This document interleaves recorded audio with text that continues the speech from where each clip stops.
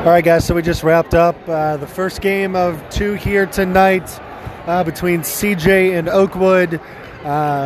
Chaminade Julian Eagles coming out on top 56-36 in pretty dominant fashion here.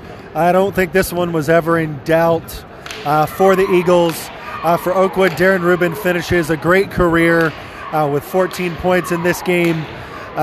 Certainly the Swivel as a whole will miss his high level of play and just the skill set that he brought to the game. So congrats, Darren, on a great career. And for CJ, they move on.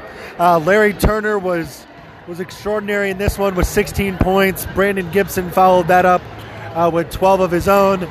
And they are going to have the winner of a Thurgood Valley View team, or a winner of a Thurgood Valley View game coming up here this weekend.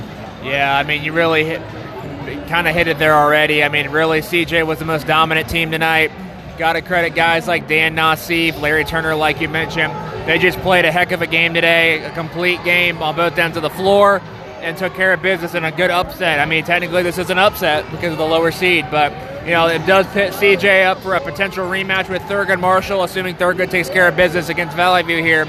So it'll be a really interesting game. You know, last time those guys met up, CJ won in overtime. I'm sure Thurgood hasn't forgot that, but they got to take care of business this game first. Yep, certainly. And I think the big one in this is just going to be how good, how fast of a start does Thurgood get off to? Do they put this one away early and sort of run with it, or does Valley View give them some trouble? I guess we'll just have to wait and see, and we'll check in if there's much to report on in the next one. So we'll just have to see how this one goes, but that'll pretty much wrap it up for this one. Any last notes, Tony? Not really. Let's watch some more basketball.